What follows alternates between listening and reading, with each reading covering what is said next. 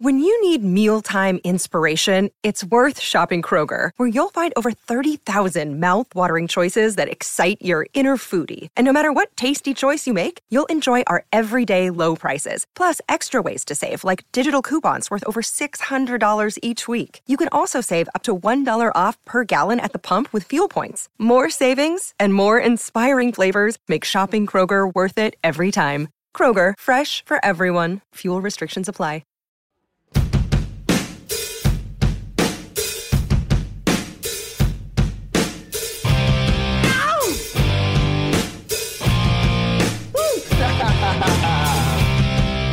NFL fans, welcome to Fans First Sports Network. My name is Jeff Hartman, and I am, as you can see by the flags behind me, someone who typically covers the Pittsburgh Steelers, but I'm also covering the National Football League, and joining me is KT Smith, the host of the Call Sheet. What's up, Kevin? How's it going? It's going great, Jeff. I'm kind of the dust settling on a really interesting round one and looking forward to what happens later today. Awesome time of year, very exciting. So I'm ready to talk about it. Day one is in the books. It ended, I think it was around 11 o'clock on Thursday evening, and talk about chaos. And I'm going to ask you right out of the gate, because there were a lot of trades. Is it just me, or does it seem like in today's National Football League, the aggressive nature, maybe not caring so much about future picks, being willing to be that team that trades up, do you think that's kind of like the norm now? Do you see it trending in that direction? It certainly seems that way. Arizona made 3 trades in the first round alone last night. They made trades before the draft. They made them during the draft. They went down, then they went back up. Obviously, the Jets, we'll talk about the Jets a little bit. They had swap picks in the Aaron Rodgers trade, and then they might wind up regretting that, because then the Steelers jumped up ahead of them to grab who they're targeting, causes them to be aggressive. If nothing else, it's exciting for fans, because you just don't know what you're going to get.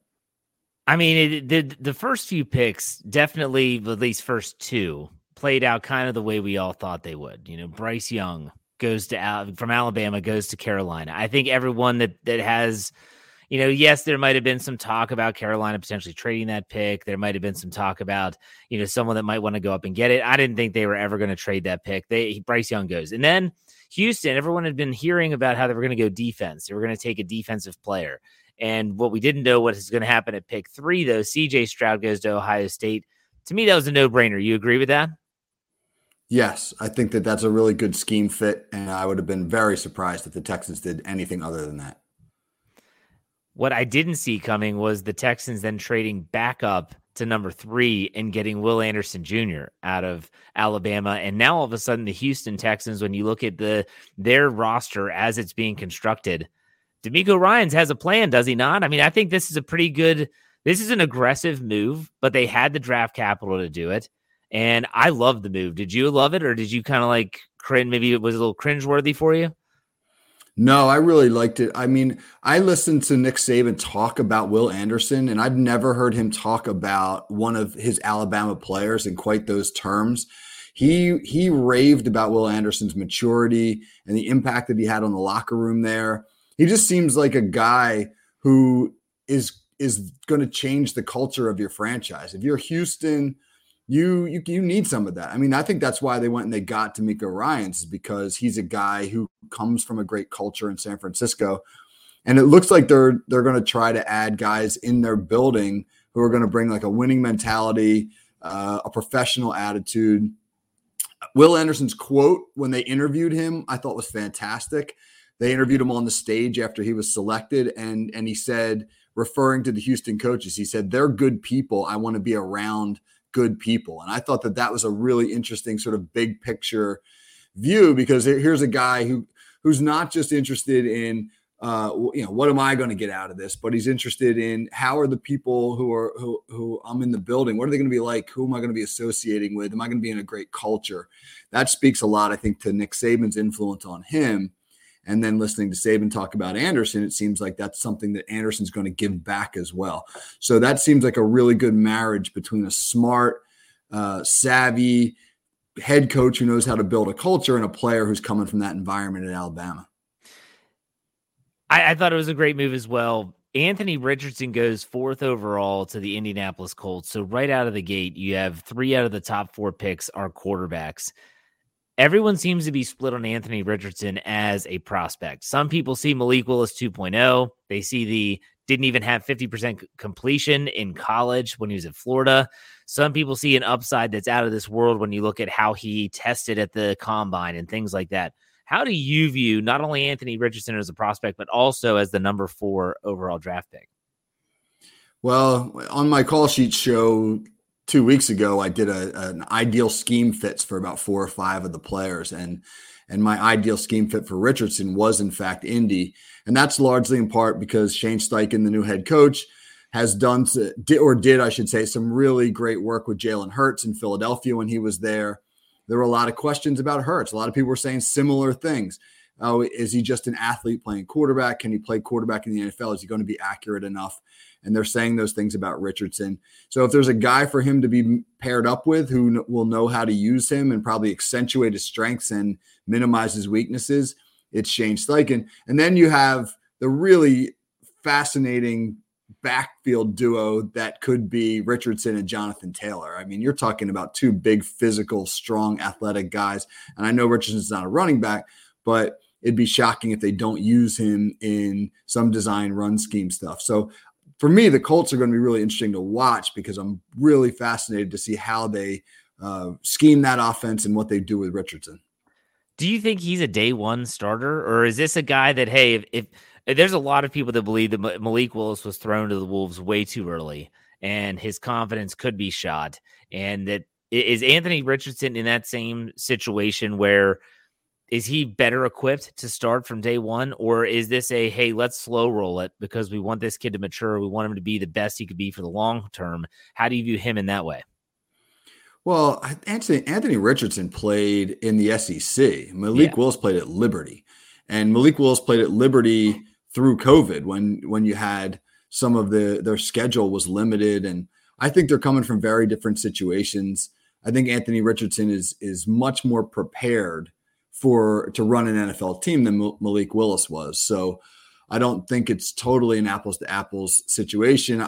The accuracy is concerning for sure. You look at, again, 54% completion percentage. I think he went 9 for 27 against Florida State in his final college game. And no matter how you cut that up, that's bad. Yeah. And that's something that I remember Kevin Colbert, the former Steelers GM, saying the thing that he really, really believes about quarterbacks is that you can't improve their accuracy significantly, that they come into the league with certain throwing mechanics and a certain ability, and you can tweak it and you can try to minimize the weaknesses there, but you're never going to take a guy who's not accurate and suddenly turn him into a pinpoint passer. So that's a concern for Richardson. Do you agree with that as a football guy? Do you agree that throwing accuracy can only be tweaked with and not completely changed or improved upon? To a degree. I mean, I'm not going to disagree with Kevin Colbert because I think, he knows a lot more than I do, but I always believe that good coaching matters. Yeah. And I always believe that you can change people's fundamentals. You and I are Steelers fans. We think about the Steelers offensive line coach this past year, Pat Meyer, who dedicated himself to remaking the technique of their entire offensive line.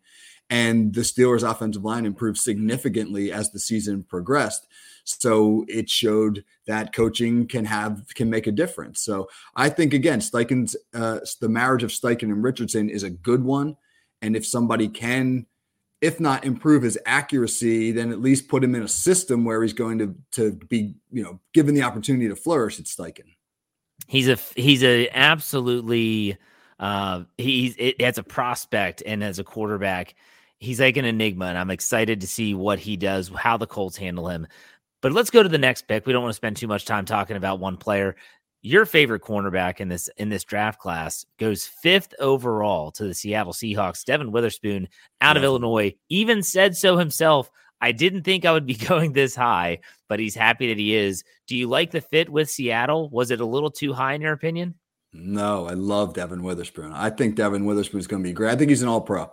You watch him play. He's built for the NFL game. He's the best man cover corner in the draft. He is super aggressive.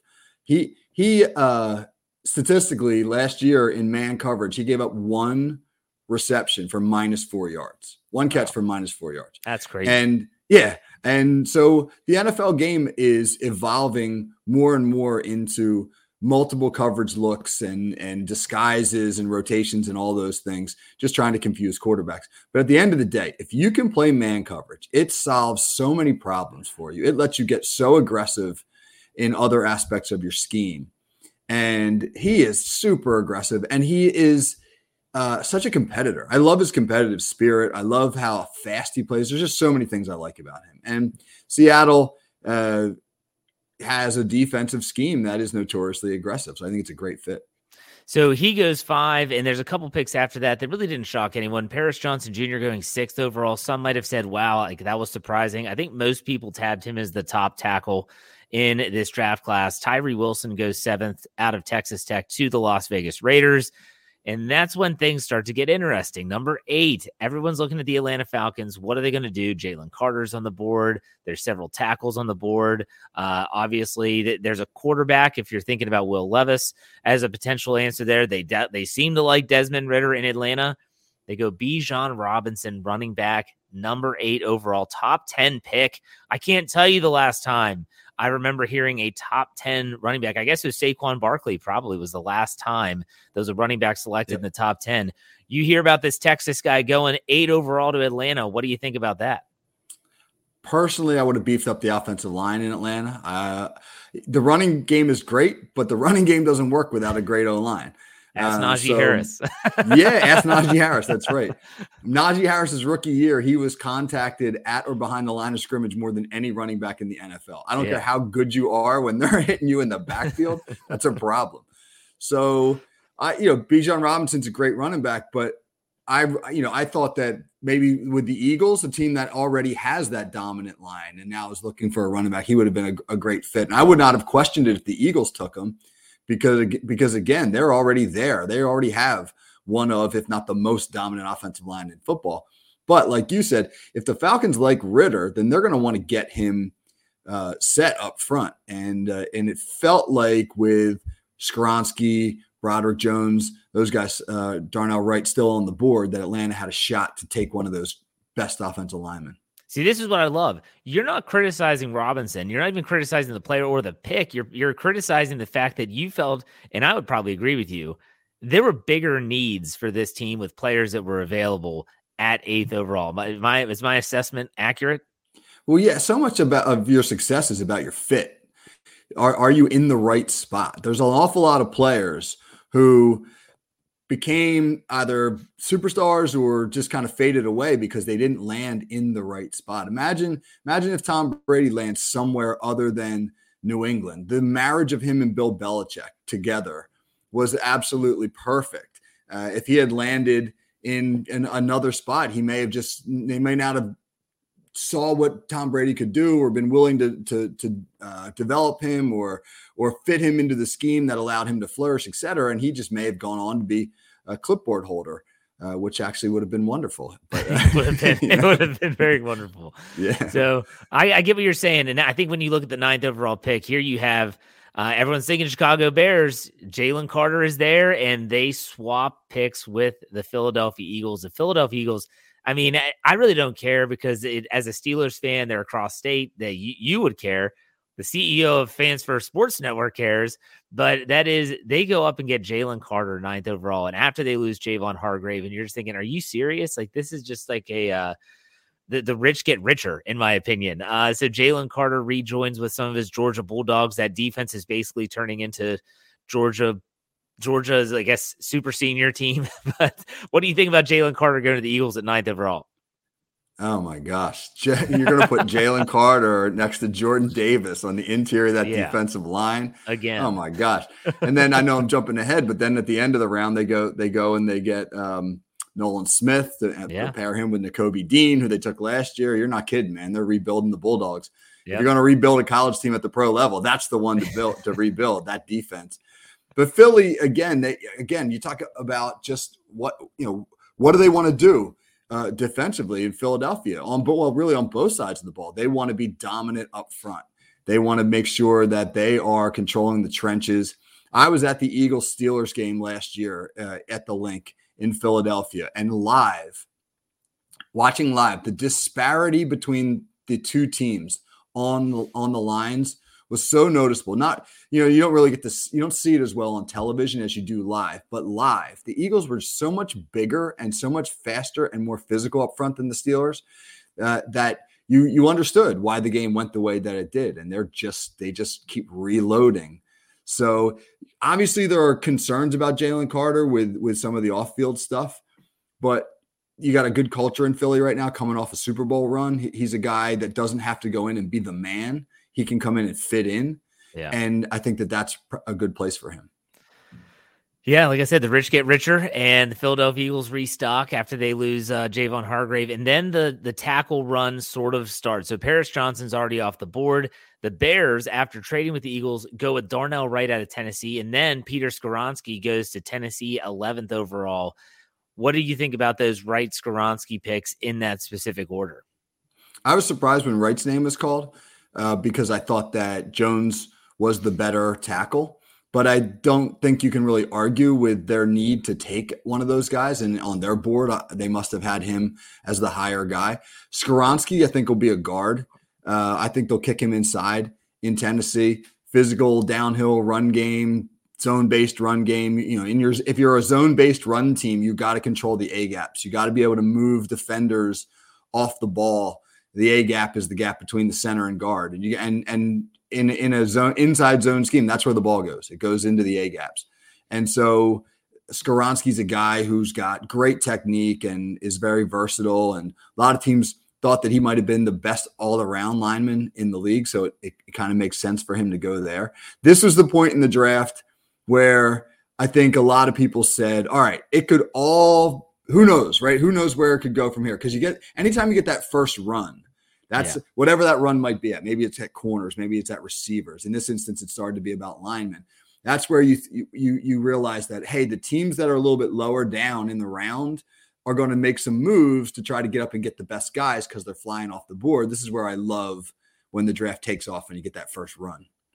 So that's where we are at pick number 12. Detroit has the pick. They've been trading throughout the draft process, and they go with Jahmyr Gibbs out of Alabama, another running back in the first round. And this seemed so unorthodox to me. When you look at recent draft history, it states that running backs are not valued anymore. You can get a good one in rounds 2, 3, 4, or later. Heck, look at Steeler fans. Jaylen Warren, undrafted player, had a significant role in the team as a rookie in 2022.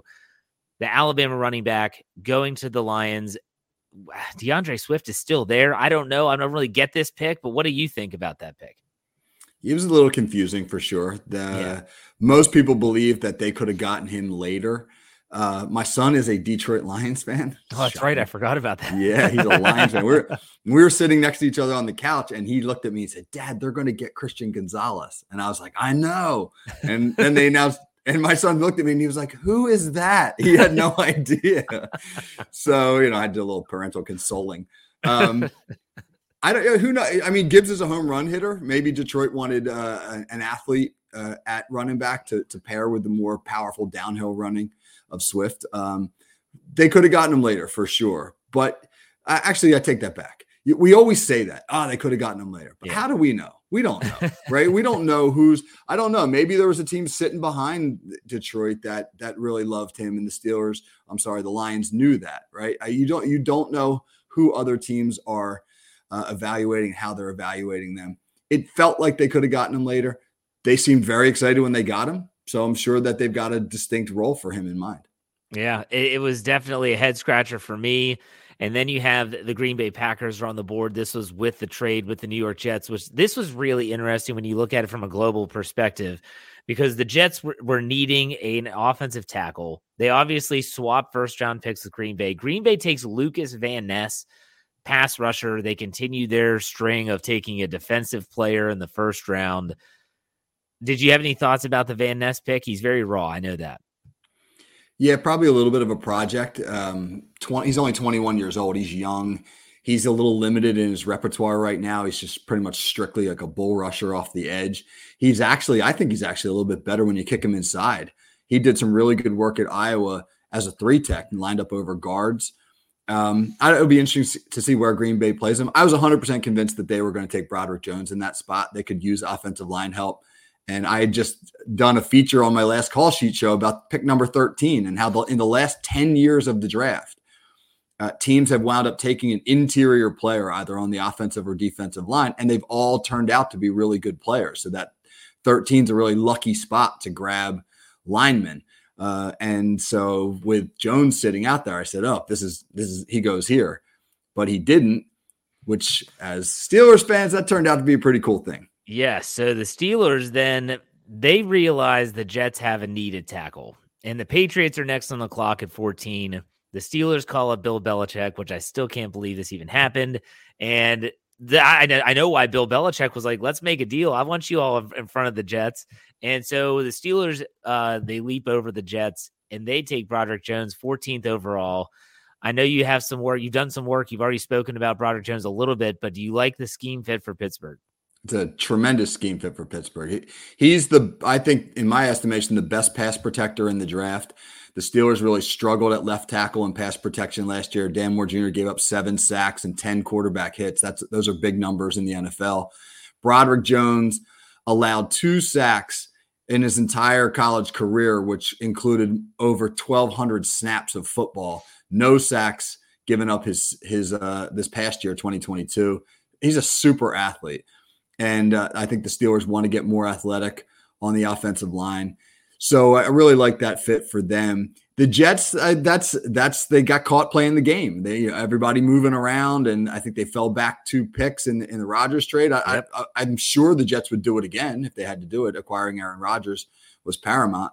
But I would imagine that they felt pretty confident where they were sitting that they could stay there and land that tackle, and they got caught. So Broderick Jones goes off the board. The Jets are sitting there wondering what's happening now. No wide receivers have been taken yet at this point, and they go with Will McDonald, the 4th out of Iowa State. A lot of people were saying, like, why would they go in this direction? But did you like that pick? I'll be honest, I did not. I did not feel as though Will McDonald. I think he's got some growth in front of him, and I think that he's a guy who's a little bit of a one-trick pony right now as an edge rusher, that he's got to play the run better, that he's got some learning to do. And he disappeared at times on film. And I just thought at 15, you want an impact player now. You want a guy right now who can step into your lineup and contribute. And with Aaron Rodgers on board, I mean, the Jets have no assurances that Aaron Rodgers will be there for more than a year. I mean, I think he'll come back next year, but you don't have any assurances of that. And wouldn't you want a guy who can make an impact immediately with given the fact that Rodgers, is near the end of his career and is looking to make a quick Super Bowl run in New York? So it just surprised me that they didn't take a more finished product. And there we have it. We're at the halfway point of the first round. We're going to take a quick break. If you're watching live on Facebook or YouTube, don't go anywhere. We'll be right back. On the audio side, you'll hear us right after a word from these sponsors.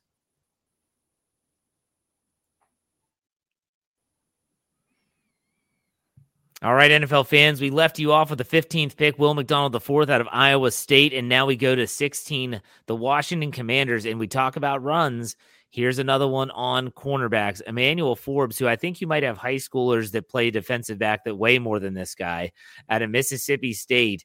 He goes to the Commanders at 16 overall. I'm sorry, Kevin. A guy that weighs 165 pounds, you can say what you want about thinning out for the combine, trying to be as fast as possible. I just picture a situation where 235-pound Najee Harris breaks the ball to the outside, and he's one-on-one with a 165-pound defensive back. It just doesn't add up for me.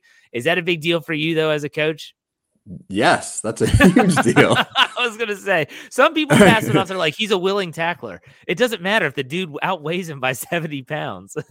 Well, he better be willing to get run over then, because because here's what's going to happen in that situation. He is going to try to put his shoulder pads on Najee Harris's shins, and Najee Harris is going to jump over him and run for 10 more yards.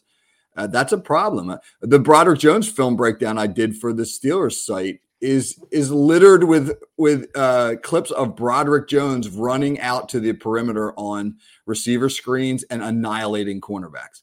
So You have to run around blocks. You have no choice but to run around blocks when you're 165 pounds, and there's nothing sound about that. I think you can formation teams into forcing the corner into becoming a run fitter. You get into like a tight end wing set, or you trade into some sort of a bunch, and it brings that corner down, and he now has to set the edge on the run. Teams are absolutely going to target Forbes. I know he's a great ball hawk. I know he's a guy that produced a ton of interceptions, and Washington will try to use him in their scheme to maximize his strengths, but I just don't know how you get away with shielding him from being a run defender.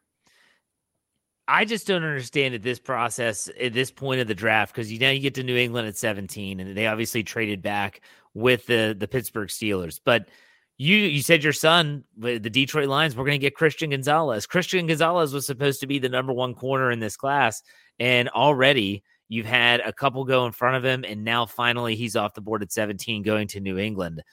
First question is, why do you think there was the fall, if you could pinpoint anything? And then, is it a good fit in New England?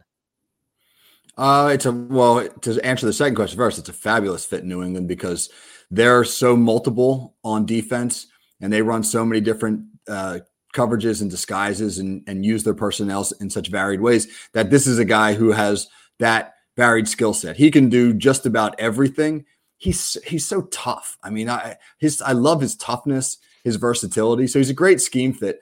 Sometimes when you're really, really versatile, you can maybe get pinpointed as a jack of all trades and a master of none. And it may be that the teams ahead of them, New England, who were looking for a corner, wanted a guy with a specific trait. So obviously Washington wanted a guy who they deemed a ball hawk, a guy who could be a splash player and potentially make game-changing interceptions. And they valued that more than they valued Gonzalez's versatility. But I just think Christian Gonzalez is a great football player. And I don't know. I feel like you look for football players over potential, like the guys that like are specific to one skill. Yeah, it was a shock for me, just as someone who, and I'm not a draftnik at all, to see Christian Gonzalez fall all the way to 17 was remarkable. And then the Detroit Lions, again, there he goes, Jack Campbell. They take a Lions defender with an inside linebacker. I know you were high on Jack Campbell. Do you like the fit in Detroit? Yeah, I really liked him a lot, but he's another guy that you just thought, oh, maybe he's a second rounder or end of the first round. But Dan Campbell, the Lions coach, seems to know exactly what he's looking for. He's pinpointing guys who everyone's going to grade these drafts, right? And they're going to come out and you're going to be like, oh, the Lions get a D because they reached for these guys. One of the most annoying terms to me when people talk about the draft is when they talk about value. Oh, he's not a good value there.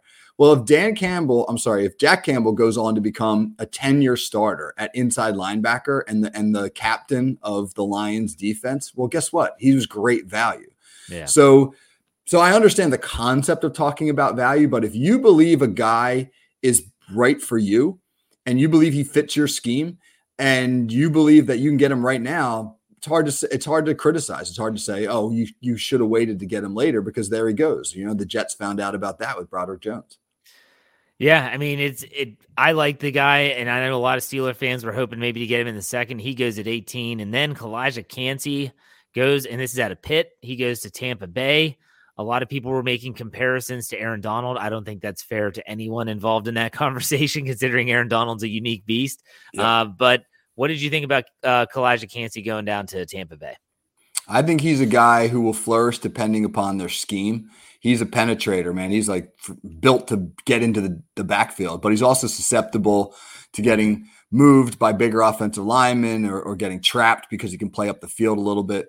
And so all depends on how Tampa wants to use him. I mean, he strikes me more as a 4-3 penetrator. So we'll see what the Buccaneers do with him. I think he could have a little boom or bust potential. So then the run on wide receivers happens. It finally happens at pick number 20. The Ohio State wide receiver Jackson Smith-Njigba, he goes off the board. So again, Seattle takes Smith-Njigba. Then the Chargers take Quentin Johnson out of TCU. Then out of Boston College, Zay Flowers goes to the Baltimore Ravens. Then out of USC, Jordan Addison goes to the Minnesota Vikings. In that order, those four receivers fly off the board. What were your thoughts on the run? And maybe out of those four, which is the best fit in your opinion? Well, I think Jackson Smith-Njigba is the best player. I hate to say this, but I think Zay Flowers' fit in Baltimore is excellent. Don't say that. It's just more speed. They're so fast, and they've now got the power run game. And so, okay, well, how do you defend the power run game? Well, you drop a safety, right? You bring an extra defender into the box, and now they add a slot receiver who can take the top off of coverage or beat safeties deep if they drop down. And that just when they picked his name, I hated it. So Ravens fans, I think you should be happy, but Jeff and I, not so much. No. Jordan Addison was interesting. I did an article recently where it was like, if the Steelers don't choose a tackle or a corner, who are some players that they might take? And I mentioned Jordan Addison's name, and one of the posters accused me of writing a clickbait article because there's no way in the world that Jordan Addison will ever be taken above the third round. And you're like, yeah, we don't know when people make these definitive statements, I just want to smack myself in the head and be like, how do you know that? How do you know that, what somebody's draft board looks like or the way in which teams values players? It's just a whole lot of echo chambers out there. So the wide receiver run, it's going to be interesting to how those play out. Deonte Banks, cornerback, and the Giants actually moved up to get him. He goes to the New York Giants out of Maryland. Deonte Banks, and this is going to be something we're going to talk about here shortly. He's the last cornerback taken in the draft, and there's a big name that didn't even get selected. But I know that you were high on Deonte Banks. You liked his film. Do you like the fit there with New York? Yeah, I like him a lot. He's a super competitor and a really aggressive guy. And I think one thing I like about him is when you listen to people talk about him, they say that he has a short memory, which I think is a great trait for a corner. That if I get beat, so what? I'm going to line up and I'm going to compete on the next play, and I'm not going to let that bother me. And that's how you got to play at the corner position. So he's a guy I would have liked if he had landed in Pittsburgh, and the Giants, I think, got a good one. Dalton Kincaid, the Buffalo Bills trade up to get the tight end out of Utah. Obviously, they're looking for more weapons. Do you like that fit in Buffalo with Josh Allen? Sure. I mean, there were three good tight ends available. I'm curious as to why they liked Kincaid over Michael Mayer. Most people seem to think that Mayer was the most complete of those three players among Kincaid, Mayer, and Darnell Washington, but they went for Kincaid. Probably a little bit. He's a little bit quicker. Maybe they want a guy who can stretch the seam a little bit more. That would be my guess there. And this is the 27th pick. Mazi Smith out of Michigan goes to Dallas. And this was a guy that I didn't see many people having a round one grade on. That doesn't mean that the Dallas Cowboys don't value him and see him in that way. But what were your thoughts on Mazi Smith coming out of Michigan in general? And do you like that, him being in Dallas? I thought the Cowboys would go offensive line, actually. And they went defense. Maybe they didn't have any offensive linemen they liked on the board still. The Harrison kid from Oklahoma went with the very next pick. Maybe Dallas didn't like him as much. I felt like the Cowboys are usually pretty solid up front on both sides of the football. If they were going to pick a down lineman here, I thought Brian Brisset might be the guy, but he's got an injury history. So that probably scared them away. I'm guessing that's why they chose Smith. So, Harrison goes next to the Jaguars, who had been trading around in the first round. Again, Anton Harrison was a guy when I did just some very brief reading about him. Everyone thought that he was a project. He's more of a day two pick. They take him at 28th overall. Miles Murphy, the defensive end out of Clemson, goes to the Cincinnati Bengals. The Bengals add to their defense. Were you surprised there? I think he was expected to go a lot higher. And I thought the Bengals were going to go tight end because they lost Hayden Hurst. And I thought that they said, here we go. We got a guy now that we can plug in Mayer. They didn't take him, but they must have just loved Murphy. And sometimes you get that situation where you just don't think a guy's going to be available to you, and you wind up taking him because he is. So he's a pretty accomplished edge rusher and a nice addition to their defense.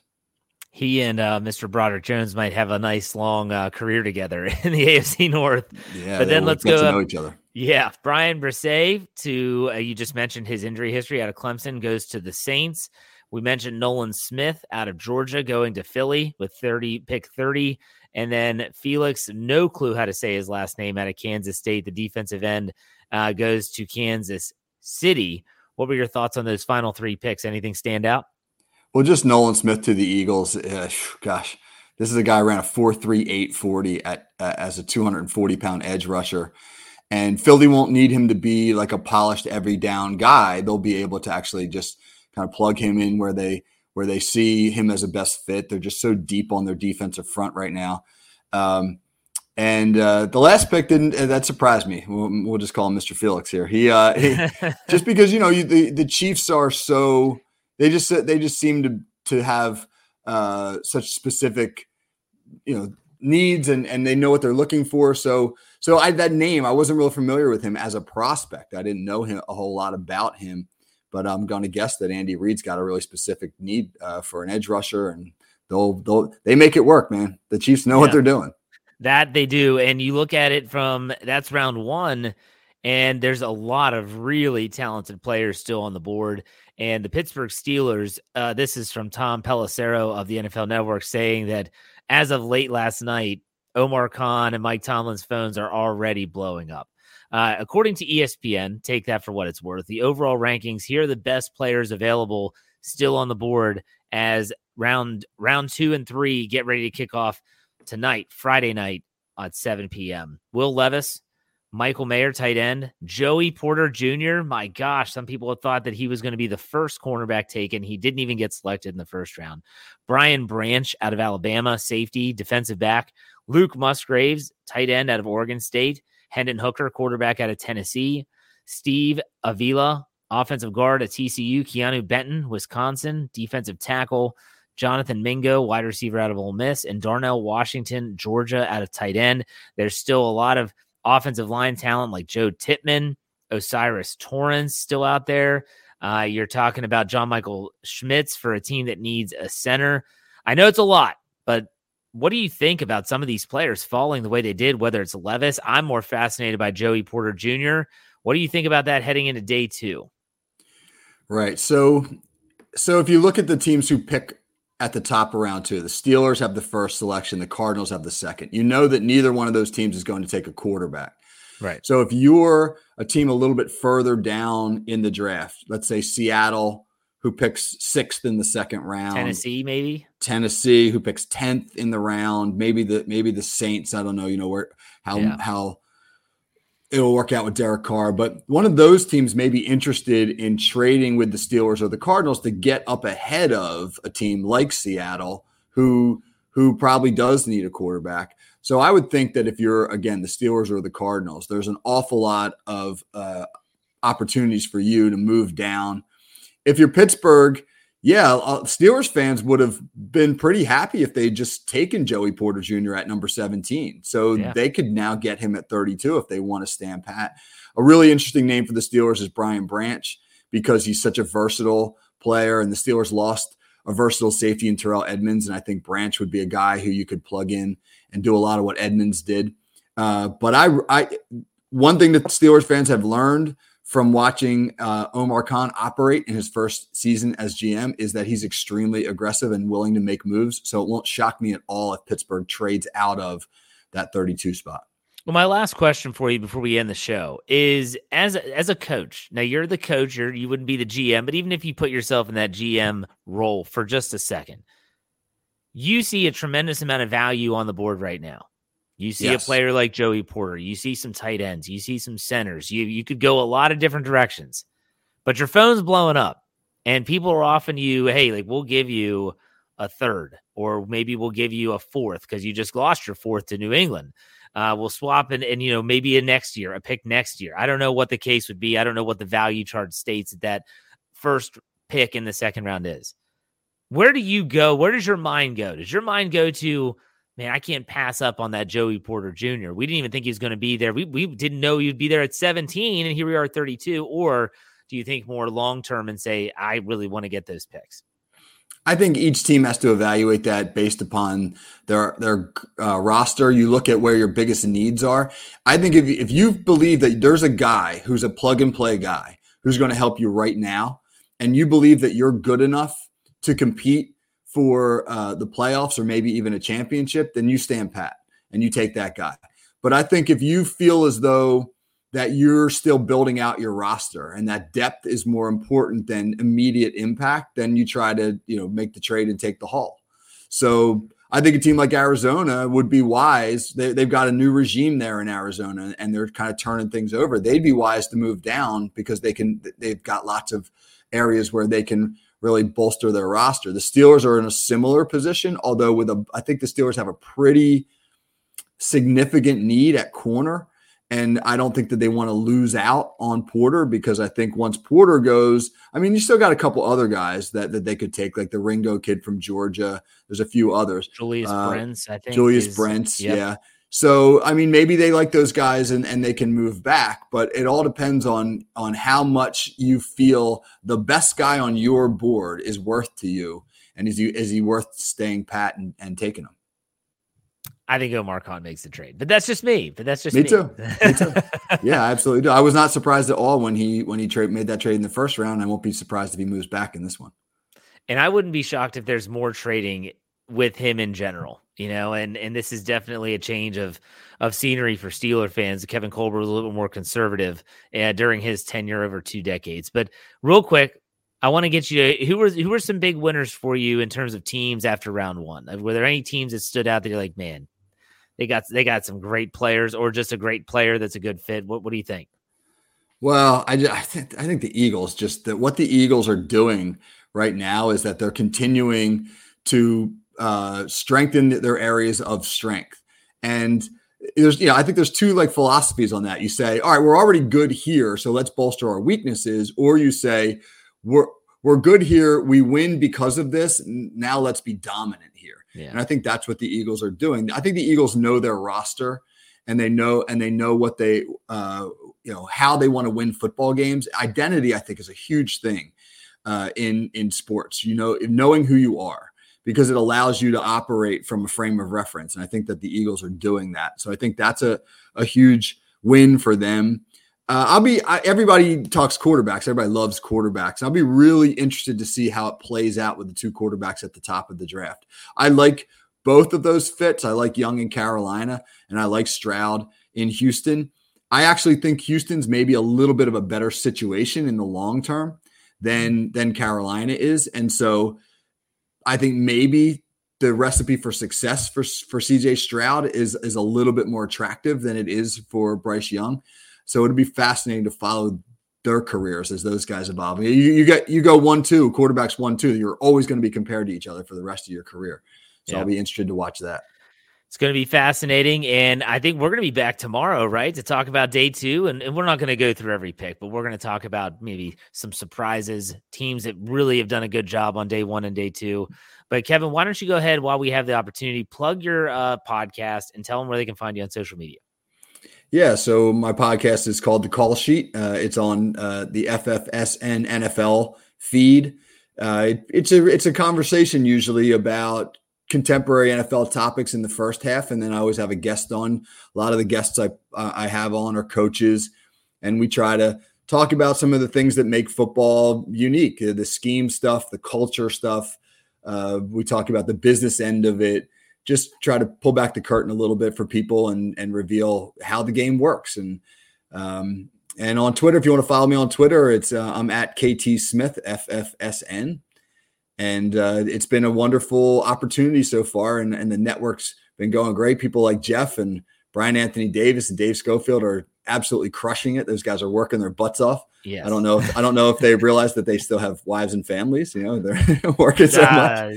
There's 5 kids around the house all the time. So it's constant chaos. So nothing really changes. But well, you guys are doing an amazing job. So we're part of a really cool venture here, and I'm grateful for the opportunity.